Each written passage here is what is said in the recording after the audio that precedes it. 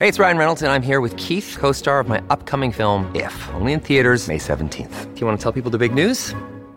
All right, I'll do it. Sign up now and you'll get unlimited for $15 a month and 6 months of Paramount Plus Essential Plan on us. MintMobile.com/switch. Upfront payment of $45 equivalent to $15 per month. Unlimited over 40 gigabytes per month. Face lower speeds. Videos at 480p. Active Mint customers by 531.24 get 6 months of Paramount Plus Essential Plan. Auto renews after 6 months. Offer ends May 31st, 2024. Separate Paramount Plus registration required. Terms and conditions apply if rated PG. When you need mealtime inspiration, it's worth shopping Kroger, where you'll find over 30,000 mouth-watering choices that excite your inner foodie. And no matter what tasty choice you make, you'll enjoy our everyday low prices, plus extra ways to save, like digital coupons worth over $600 each week. You can also save up to $1 off per gallon at the pump with fuel points. More savings and more inspiring flavors make shopping Kroger worth it every time. Kroger, fresh for everyone. Fuel restrictions apply. Generation Anthropocene is supported by Stanford School of Earth, Energy, and Environmental Sciences.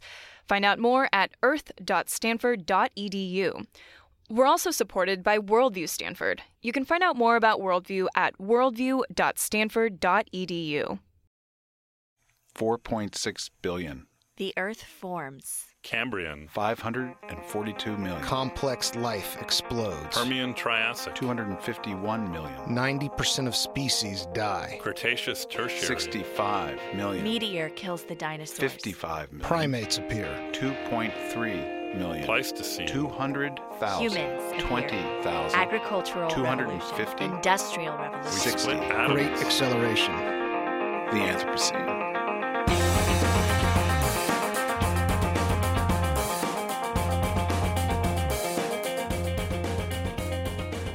Welcome to Generation Anthropocene.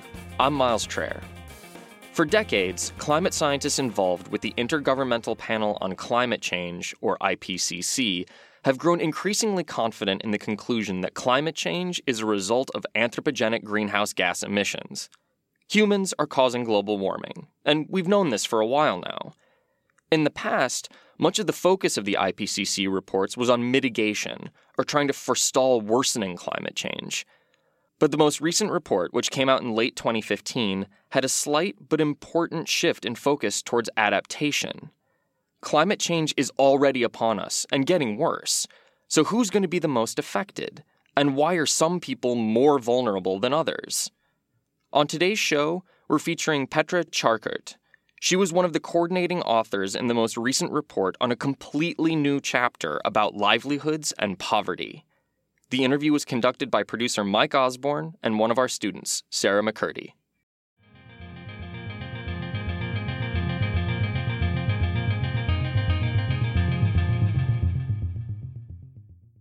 My name is Petra Charkert, and I'm now with the University of Western Australia. By training, I'm a geographer. I'm a human environment geographer. I'm interested in the interactions between people and the environment. And I'm particularly interested in how people who live at the margin of society, and that may be the ecological margin, but also the institutional, economic, political margin, how people who live at the margin of society make a living, how they sustain their livelihoods, and how we as researchers who have a voice can increase and enhance well-being among populations who live at the margin of society. I mean, sort of right off the bat, I'm hearing a lot of different disciplines. I hear geography, I think space, and I think, maps. I hear social well-being. I think of, sociology and sort of cultural norms. I mean, all of that is there, I suppose. I think you're quite right. So yes, I am by training a geographer, but I did my PhD in arid lands resource sciences. I have this affinity for drylands, and they make me feel very comfortable, which is surprising because I'm from Austria originally, so no drylands nowhere. But I just feel comfortable in wide open space. But I did a minor there in applied anthropology, which probably explains my interest in people, inequalities, marginalization. I've never been trained in climate science per se, but I've interacted with a bunch of climate scientists over the years. So I have developed a certain vocabulary that allows me to interact with people who come much more from a quantitative, hardcore science perspective than I do. Yeah, I mean, that's the thing, is that when you talk about, vulnerabilities in people, I kind of think that a lot of those are cultural and political and, have deep historical roots. But there's also increasingly vulnerabilities from environmental stressors. So, I mean, broadly, we're talking about all of that. What we have seen in the literature over the last 10 to 15 years is a shift from an impact focus in climate change to a vulnerability focus. And let me explain what that means. Yeah, right? please, yeah. So when we talk about an impact focus, we think about, well, what is the impact of an extreme event like a flood on people? Or what is the impact of sea level rise on people, on ecosystems, on certain sectors, on certain countries? So the focus is on the hazard. The focus is on the flood. The focus is on sea level rise. Now our understanding is a little bit different. So we understand now that risk from climate change emerges when we have a specific climate hazard, again, sea level rise or an extreme event, coupled with exposure to that specific hazard and vulnerability that is intrinsic, that is systemic, that is societal. And it is often independent of that climate hazard. So we have vulnerable people because they have been marginalized or have fallen through the cracks in their own societies because of increasing inequalities, because of uneven development pathways. So people have no voice. People have no access to resources. People are without a job. People are without a safe home because of social policies, because of institutional mechanisms that don't allow them to participate as full and fully recognized elements of society. And that's what creates vulnerability. And so people are vulnerable not because a climate hazard occurs, but because they don't have the ability to protect themselves during any kind of crisis. This may be a climatic crisis, but it could also be a political crisis, an economic crisis. And so there's much more interest now in this type of vulnerability, the systemic, societal vulnerability, and how that then plays out under climate change. I'm curious about how this developed. When did you begin thinking about moving away from the impact assessments to the vulnerability perspective? My initial interest in climate change was actually on the mitigation side.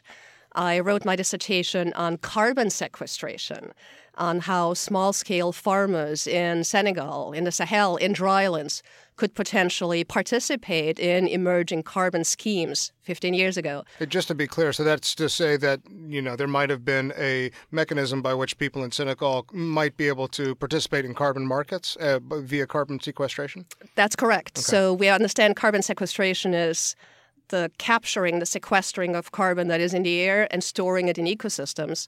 Now, for farmers in the Sahel, of course, carbon sequestration as a term means absolutely nothing. Right. But understanding carbon as soil fertility is what they do, and that's what they're concerned about. So yes, it meant how farmers could participate and benefit from carbon schemes, carbon prices, and get actually monetary credit for the carbon they would sequester through improved fallow systems, through reforestation, through agroforestry practices. Sure. So that's what I did originally. And then it became increasingly difficult to get these carbon schemes off the ground, especially for a bunch of smallholders who are, poorly organized. And for anybody who wanted to invest in carbon schemes, of course, it made little sense to work with 10,000 farmers if, by comparison, they could work with one large landholder. So then my interest started to grow in the area of vulnerability. And again, 10, 15 years ago, the storyline was all about impacts. Yeah.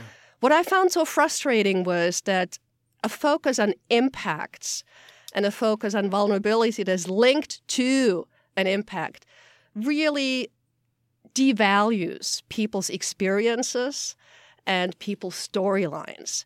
It doesn't pay any attention to how flexible people are to navigate crisis, the various strategies they try and experiment with. And it doesn't capture either how differentially successful people are in adapting to a crisis. So I actually found, and I'm not alone in this, that vulnerability studies are in fact crippling because they assign very often they assign a certain vulnerability index to an entire population and don't really investigate what adaptive potential there is in a certain population. So people become branded as highly vulnerable, or an entire region gets branded as highly vulnerable. Why? Because that may attract funding. But it really cripples and devalues people's creativity and ability to cope. So I got much more interested. I shifted from vulnerability studies to studies of adaptive capacities that I think is much more proactive, much more empowering, and in the end, probably where we need to go anyway. Are there particular examples or case studies that sort of help illustrate, some of these ideas? Well, I've worked quite a bit in West Africa over the last 15 years as well. And so we just finished a fantastic project funded by the National Science Foundation through a program called Human and Social Dynamics that looks at decision-making, risk, and uncertainty. And our project was called ALCAR, Anticipatory Learning for Climate Change, Adaptation, and Resilience. Anticipatory learning. Anticipatory learning. What does that mean? It's quite fantastic, right? So anticipatory, of course, means forward-looking. And the entire idea was framed around a very simple thought. We all learn best when we are hurt through a crisis, right? We know not to touch the oven when it's hot, but only once we've burned ourselves.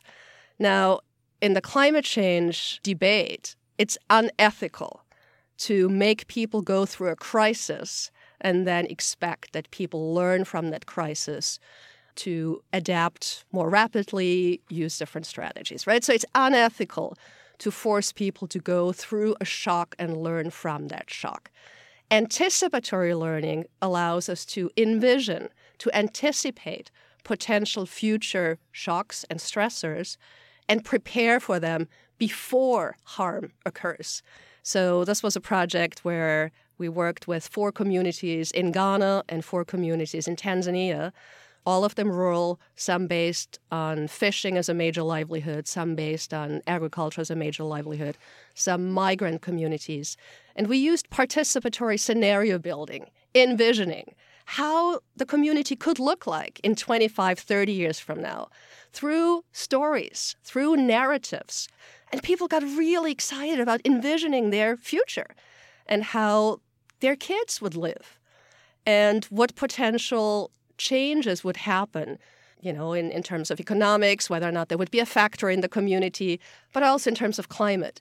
And through envisioning these narratives, these storylines, people then started to say, well, this is actually a really good future. This is what we need to do today to get on the path to reach this particular future. Or, opposite, this is a really detrimental future. We absolutely do not want to go there. So what are the strategies we have to undertake today to prevent going down that slippery slope? And that was fascinating, right? Because it allowed people to have ownership over their own future, even if they're uncertain. This approach sort of facilitates more action, more pathways for what to do next. Is that fair? It's more action, more pathways, but it's also the ability in people who we label as vulnerable to take action, right? It's confidence in people. Empowerment. Very often. And, recognizing your own potential. And I've seen that over and over again. And that's not only the case in West Africa or East Africa. It's also the case in disadvantaged communities in the U.S. and Europe.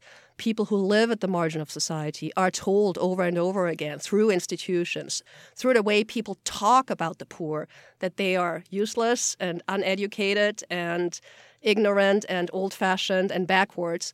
And we want to reverse that discourse, right? We want people to feel comfortable about what they do know because there's a tremendous amount of wealth that we often, coming in as outsiders, don't even recognize.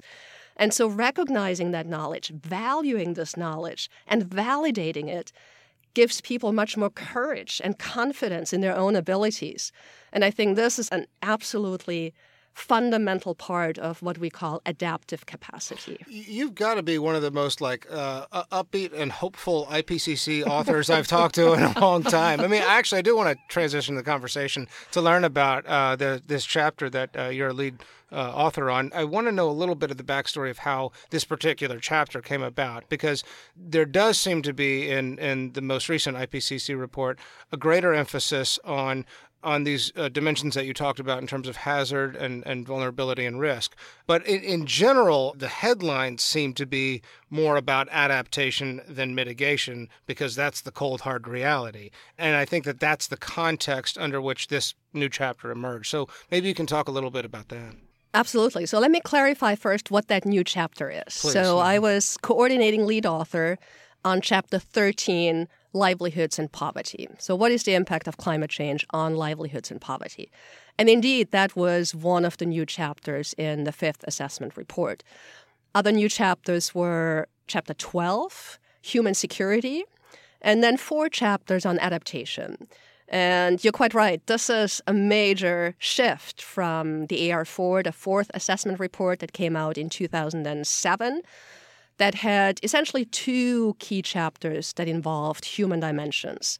And what's interesting about the IPCC chapters is that not only do they summarize the state-of-the-art knowledge at a certain point in time, they also identify gaps in knowledge. And so one of the gaps identified was that we really don't know enough about livelihoods. We don't know enough about the dynamics of livelihoods. And we really don't know enough about who is socially and economically disadvantaged and why. And so what happens from one report to the next is that a group of people comes together involving authors, old authors, potentially new authors, people from the governments, to identify in what is called a scoping meeting what the new chapters ought to be. And it became clear in 2008 or 2009 when that scoping meeting happened that there was an immensely growing literature on adaptation. So adaptation deserved, in fact, 4 chapters in the fifth assessment report. And there was also a growing literature on the human dimensions, on livelihoods that needed to be assessed. And so our chapter, Livelihoods and Poverty, resulted from that scoping exercise. And we had a specific mandate, which I think is still fantastic, to address not only poverty, but also marginalization and gender, and explain poverty not just in economic terms, who is economically poor, but link it to a much larger spectrum of disadvantage and deprivation, and that's exactly where we went in our chapter. Do you worry about potentially losing some people in the conversation because you touch on these broader issues that can potentially be pretty divisive? No, I'm not worried at all. I think we have reached a point in time where people understand that poverty, A, is not just economic, and I will explain what I mean by that. And I think we have also reached a point in time where people understand that we need to, what I call, unpack vulnerability and inequality, to drill down at what creates vulnerability, what creates uneven development structures in a society. So I think the time is ripe for that. For example, there's a growing literature on gender and climate change, and I'm very happy that we have that growing literature on the impacts of climate change on gender, how it differentially affects men and women. But of course, we also understand that gender doesn't exist in isolation, right? So I happen to be a woman, but I also happen to be a white woman, and I also happen to be an educated and privileged woman. So if people say climate change affects women more than it affects men, I will say, but wait a moment. It doesn't affect me necessarily more than a poor man in Bangladesh. This is just wrong. This is just limited. So I think we have reached a point in time where we understand that we cannot look at elements of inequality or identity like gender in isolation from race, from ethnicity, from age, from class, from caste, from ability or disability. So I think we understand that. However, and we have seen that in the IPCC review process. So what happens is, we write our chapters, They go through 4 stages of review. At a certain point, governments come in as well and review. Sounds like a lot of fun. It sounds very trying. I'm sorry. Anyway. Well, I'll tell you more about the fun. We actually have to respond to every single reviewer's question, address it in a gigantic Excel sheet. I mean, it's massive. It's massive. If we academics complain when we send out an article for review and we get 3 reviewers who have contradictory voices, nothing, peanuts compared to the review process on the IPCC. But for example, right, we had Germany in the governmental review express a very clear concern with our usage of the term race, saying we should take race out of our text because race is not a determinant of inequality or vulnerability, arguing, of course, from a very dramatic German history, arguing that we all understand that we are all one race. And we had to respond by saying, this is actually not what we encounter in the climate change debate. Race, as we know, is a major determinant of vulnerability, for example, in the U.S. If we look at the heat wave in Chicago in 1995, we know that those who died were primarily African American, male, older male. So we have 3 identifiers of vulnerability: race, gender, and age. Why? Because they were the socially most isolated members of society.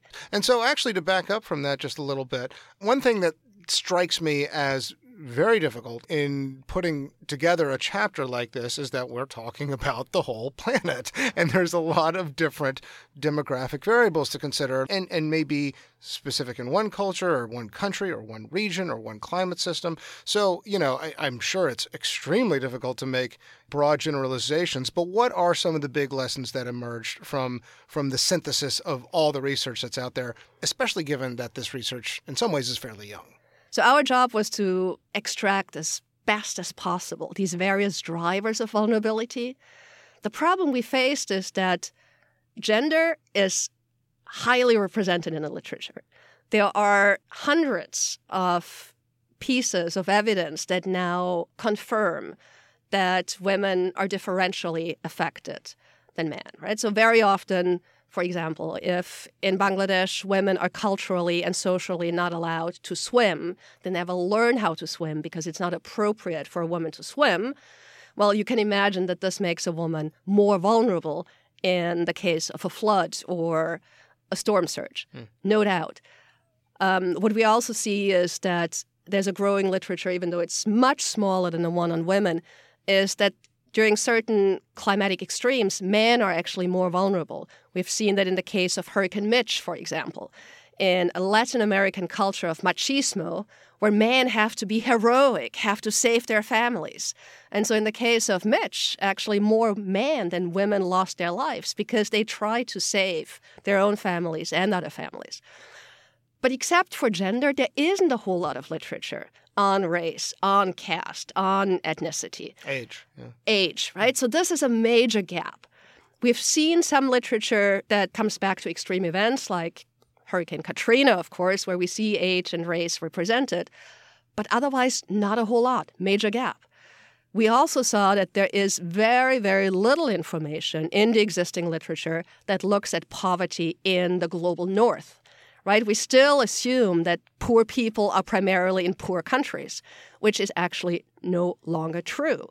We see the largest number of poor people in middle-income countries. And that has to do with the fact that countries like India and Pakistan and Indonesia have graduated from low-income countries to middle-income countries. So this is where we see a massive amount of poverty. So even though these countries have, quote unquote, graduated, they still have a very large poor population in middle income countries. More so than in low income countries. Right. So I think this is surprising to people. That is surprising. And we see absolutely no literature on poor people in high income countries and how they are affected by climate change, except for, again, cases like Katrina or the heat wave in Chicago, as well as the heat wave in 2003 in Europe that, killed 70,000 people.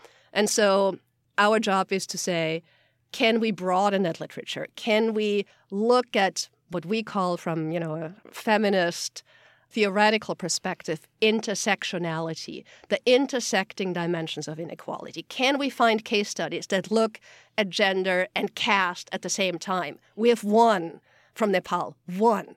There must be more out there. It's difficult to conduct these studies, but I think we want to see many, many more of these studies coming out over the next couple of years, as well as studies that look at poverty and inequality in the US, in Europe, in places like Australia, Japan, because that's largely lacking. So I want to return to this concept of intersectionality and unpack that a little bit in a second. But I do want to, one thing you said, or at least one thing I heard, is that there is a reasonably rich body of research out there about gender and vulnerability. And, you offered the example from Hurricane Mitch in Central America and Bangladesh. I think maybe some more examples might be helpful here, because I imagine that there's still probably people out there who might be, scratching their heads a little bit about how women are disproportionate, or men for that matter, how some genders might be disproportionately affected or vulnerable to climate. So one of my favorite case studies, or if you want, favorite in the sense of most compelling, is a case study conducted by colleagues in Australia, Margaret Alston and Carrie Wittenbury, who have looked at the impacts of the 10-year drought in Australia. Australia has gone through a massive 10-year drought and then followed by a series of floods within a very short period of time. So Margaret and Carrie looked at the impacts of the drought on farmers in the Murray-Darling Basin, so very rich agricultural area. Farmers were particularly affected by the drought, not just because farming is climate sensitive, but also because of a political decision to make the water that became more and more scarce, to give priority to urban uses and industry rather than farming communities. So they lost extensive access to water. Now, that had impacts on men and on women. And so the work that Carrie and Margaret carried out showed that men's job was primarily to take care of frail animals and to slaughter their own animals that they had raised and cherished and nourished for, years. And the psychological and mental impact on slaughtering their own animals was so severe that men fell, actually much more so than women, into severe depression, which then increased the risk and the actual number of suicide among male farmers. Women, on the other hand, had very often had to leave their farm to take on jobs in nearby towns or cities, and because of that had access to a larger social network, so women could chat more with other women who also came from other farms, which seemed to increase their resilience, if you want. Just having an outlet for their frustration and depression saved them from that downward spiral that they saw their husbands were entrenched in. And so, who was better off at that point does not matter. Who was affected more does not matter. But it does show that the impacts were different, right? And to me, this is the most compelling case study because it shows us that nobody's actually immune, right? We're not talking about the poorest of the poor in Sudan. We're talking about a fairly well-established white community in Australia that nonetheless suffered severe consequences. And so I think it's incredible to be a social scientist in the field of climate change right now because it's up to us to unravel these complex dynamics, right? It's up to us to demonstrate that all kinds of knowledge actually counts when we talk about climate impacts. And what we see right now, and this is what I find really, really interesting, it's a term called epistemologies of ignorance, right? Cool term. It's what we willfully do not want to know. Race is part of that, right? We don't want to talk about race because we don't want to admit that it still exists. In the previous IPCC special report on extreme events, I was not part of it, but a colleague told me that the government of India wrote, take out the term caste. Caste does not exist.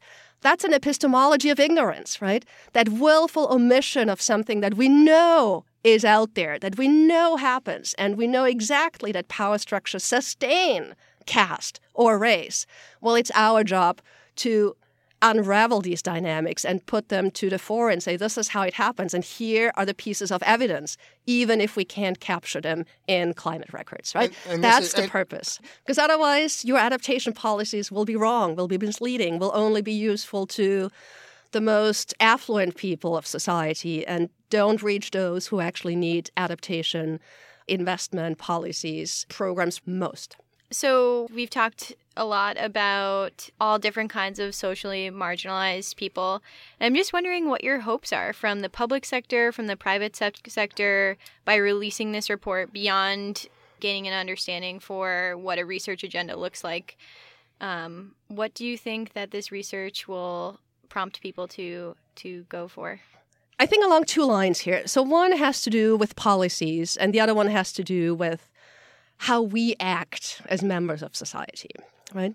And so this is something I want to throw out as well. It's probably a new term, but I think it's really useful in the way we deal with poverty and inequality and stressing these social dimensions that shape vulnerability. And that term is relational poverty. So let me explain what that means and why this sustains my hopes. So, very often we understand poverty or the poor as a category that is out there. It's not us, right? It's them, the others out there. And we kind of imagine them as somewhere out there, and we can draw a line around them and point to them, say, it's them, and they are vulnerable. Well, relational poverty reminds us that we create poverty through our privilege. And that may sound a little abstract, so let me give you an example of what that means and why creating policies that are based on that concept of relational poverty is really important. So here's the story. It was in the news last year, just before Christmas, in France. Happened in France. So just before Christmas, a couple of days before Christmas, it was really cold in France. A cold snap, right? Not too surprising. And we know that people who are most vulnerable to cold snaps are usually people who are homeless, who are on the streets, who sleep outside. In France, in Paris, they are known as clochards. And so, of course, these are the first who are vulnerable, who try to seek some heat somewhere just to keep them warm. So what they did, not surprisingly, was to seek benches in front of, anywhere benches, but particularly benches in front of shopping centers that were heated, or the shopping centers were heated, and so you had some radiative heat coming from the shopping centers. Well, turns out the more affluent, the richer members of society who went shopping in the shopping centers just before Christmas complained about the people who were sitting or sleeping on the benches because it ruined their Christmas shopping experience. Guess what? City government decided to fence those benches so that the poor and homeless could not sleep or sit on these benches. That's relational poverty, our privilege. The need to sustain our privilege often means exacerbating the conditions the poor people are already in. Completely unacceptable, right? So we need policies that are more socially aware, that do not exacerbate disadvantage and deprivation that already exists, right? Relational poverty. Another example would be from the U.S. We know areas that are prone and exposed to sea level rise need protection, need adaptation. Turns out that what is economically more or most effective is to protect areas where rich people live, because the cost of loss is so much higher than the cost of loss in areas where poor people live. So the areas where poor people live in that would need adaptation and protection most are probably going to be abandoned because it's not worth investing in it, right?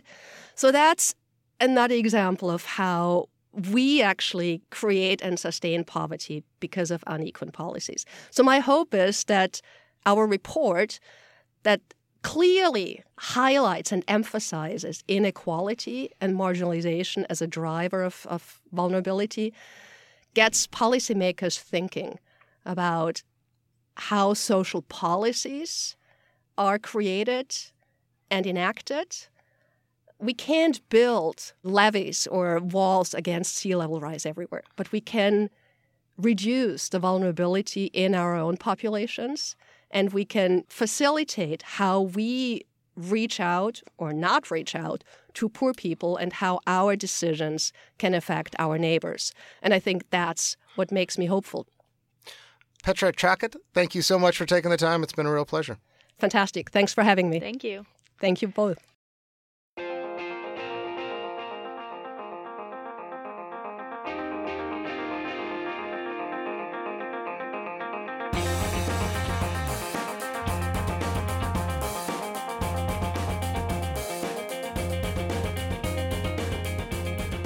Our show is produced by Leslie Chang, Mike Osborne, and me, Miles Traer. Our theme music is by Maserati. We want to thank Pam Matson, Dean of Stanford School of Earth, Energy, and Environmental Sciences. We also want to thank Tom Hayden. This episode was recorded at KZSU Stanford 90.1. Our website is genanthro.com, and you can find us on Twitter @GenAnthropocene. That's it for the show this week. Thanks for listening, and we'll see you next time.